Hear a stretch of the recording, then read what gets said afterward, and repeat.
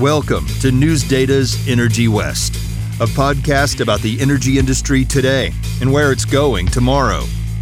Hello, I'm Dan Catchpole, reporter with News Data's Clearing Up, and with me is my co-host, the editor of News Data's California Energy Markets, Jason Fordney. News Data covers the energy sector in California, the Northwest, and beyond like no one else. And we're looking at some of our top stories. But first, Jason, how are you doing? Great, Dan. How's it going today? Pretty good. Nothing really special going. We had a heat wave up here, and it's cooled down. Spent a few days just trying to keep the kids, cooled off. We don't have AC up here because we don't get that hot that often. But if summers keep getting these heat waves, we might have to rethink that at some point.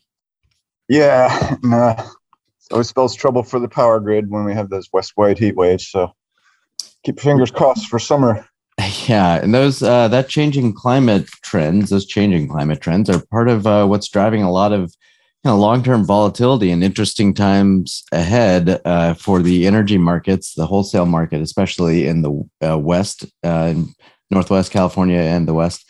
And we recently hosted a conference on the wholesale power markets along with CJB Energy Economics. I have to say the speakers had some really fascinating insights here about volatility in the natural gas markets is not leaving anytime soon, and that is just going to be something we're going to have to live with. And things like the Enbridge pipeline explosion in 2018 really exposed how brittle the West's aging delivery infrastructure is. Beyond that, the Northwest hydropower system, it's been this kind of just solid, reliable thing. And it still is. But the reality is it's getting tighter and tighter and tighter. And we've heard it time and again that the Northwest is moving from a surplus industry or sector to having to rely on imports a lot more. We're, as one speaker said, where's that new flexibility going to come from? There's a lot of talk about things like energy storage and batteries, but that's great for a few hours. And also the price declines in batteries have kind of flattened out a bit, as another speaker mentioned. So, this is just just hitting like a small handful of the insights. It was a really fascinating conference.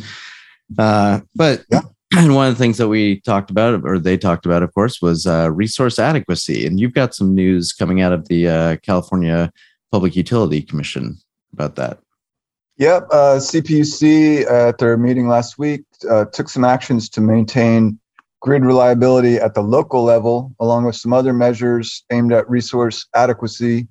CPUC at the meeting approved a proposed decision from administrative law judges regarding resource adequacy local capacity obligations for 2023 to 2025.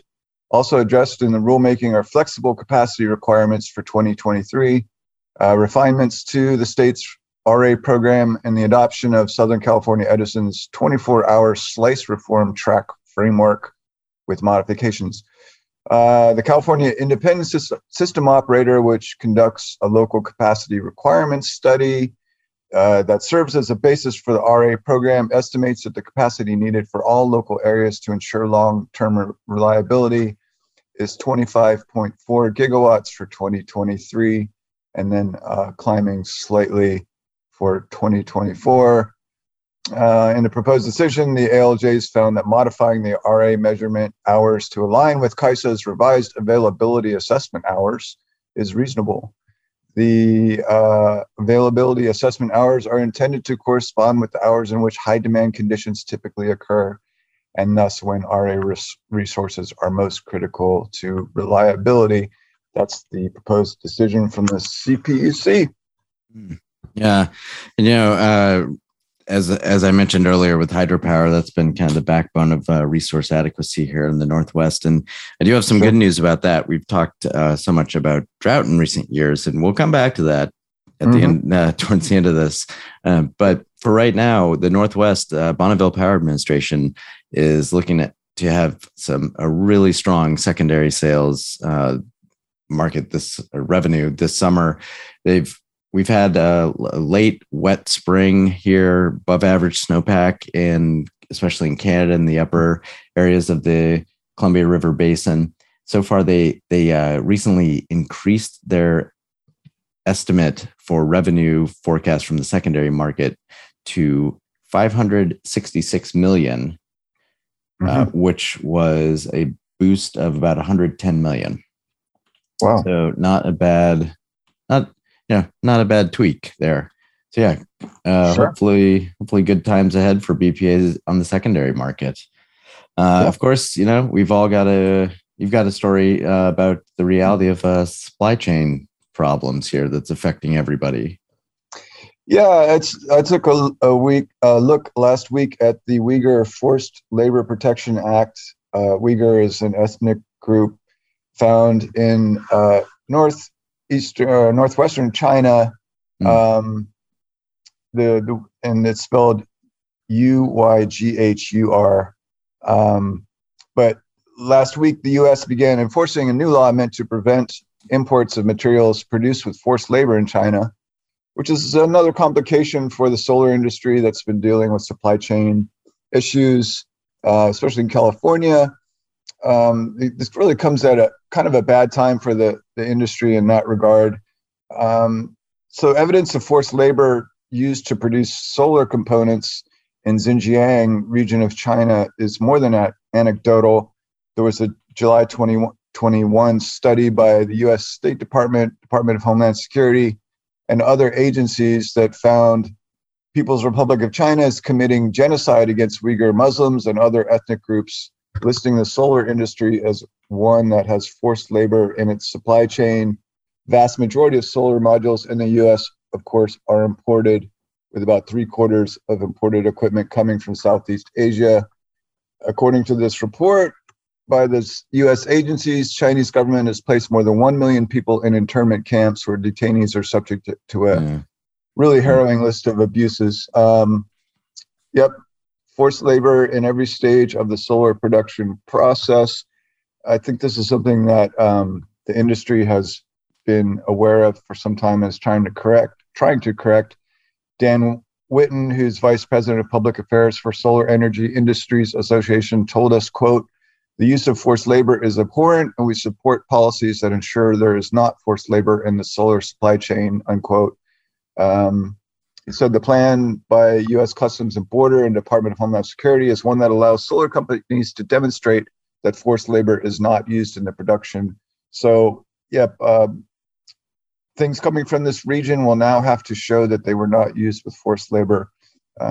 So we'll see if the Chinese government tries to get around that, but rather serious issue there with solar equipment.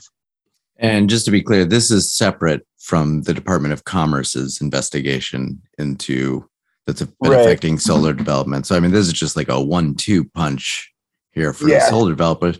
But I mean, this is the reality of China. It's something that we talk about so much, just China in of itself. And they put a lot of effort into presenting a public face that really hides what's going on. And the reality is it is a totalitarian state that is massacring people. I mean, that's the ugly truth. There's a lot of it really looks bad. Like a Western cities, and there's affluence and some freedoms, but at the same time, then you've got like curtailing freedoms in Hong Kong and what's been going on to the Uyghurs and stuff in Tibet. I mean, it's easy to look the other way and just ignore it. But speaking of renewables, as we were.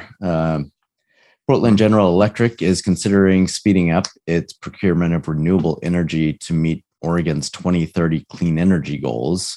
This would be faster than its plan laid out in the Integrated Resource Plan. The utility says it still plans to acquire 150 average megawatts of renewables with capacities in the 300 to 500 megawatt range, along with 100 megawatts of renewables for its Green Future Impact program, and about 388 megawatts of emission-free capacity resources that it needs to meet its 2025 capacity needs, which as the plan was originally laid out in the 2019 IRP. But in its latest request, it says changing market conditions and intense competition from utilities around the rest indicate that it might be more cost effective to acquire those additional renewables now rather than later in the decade as originally planned. So, I mean, we're talking about moving things up several years, which is interesting given the concerns about the supply chain and inflation. But PGE sees this, I guess, as more beneficial to spend now rather than wait for, what prices are going to be like later on. And at the same time, the Idaho PUC approved Idaho Power's request to speed up its depreciation for coal-fired Jim Bridger Power Plant. So, across the Northwest, utilities are speeding up plans to get away from fossil fuel resources and get into renewables. Oh, yes. That's a trend that we're seeing quite a bit, of course, around the West. And I guess we'll finish with a little bit of drought news. We had some brief good news for the June 16th to June 23rd report from the U.S. Drought Monitor. There was marked improvements in drought conditions in the northern portion of the western U.S. Conditions across the Pacific Northwest to the northern Great Plains were improving, and the weather pattern included a persistent storm track and near to below normal temperatures. Drought conditions improved by one category from the Pacific Northwest to Montana. Improvements in Montana results of a 7-day precipitation surpluses. That's the latest Drought Monitor report, reporting by Linda Daly Paulson that you can read in CEM. That's about it for drought in the West. But I'm sure there will be more to come in days, months, and years ahead. Well, thanks for joining us. That's all from me, Dan Catchpole. Thank you for listening. And as always, please rate and review this podcast in Apple Podcasts, Spotify, or wherever you listen, and let other people know about it. Energy West is edited and produced by our colleagues Sarah Wooten at Pioneer Utility Resources and Lucas Smith at Lucky Sound Studio. You can find me on Twitter. I'm at DCatchpole, and my co-host Jason Fordney is on Twitter. He's at Fordney Energy. That's Fordney, Fordney Energy. Yep, thanks for the plug. You can read more of our coverage at newsdata.com. Nobody covers energy in the West like we do. You can follow us on Twitter. CEM is at CEM News Data. That's letter CEM News Data. Our sister publication, Clearing Up, is at CU News Data. That's the letter CU News Data. Thanks for listening. We'll see you back here next week. You've been listening to News Data's Energy West, a podcast about the energy industry today and where it's going tomorrow.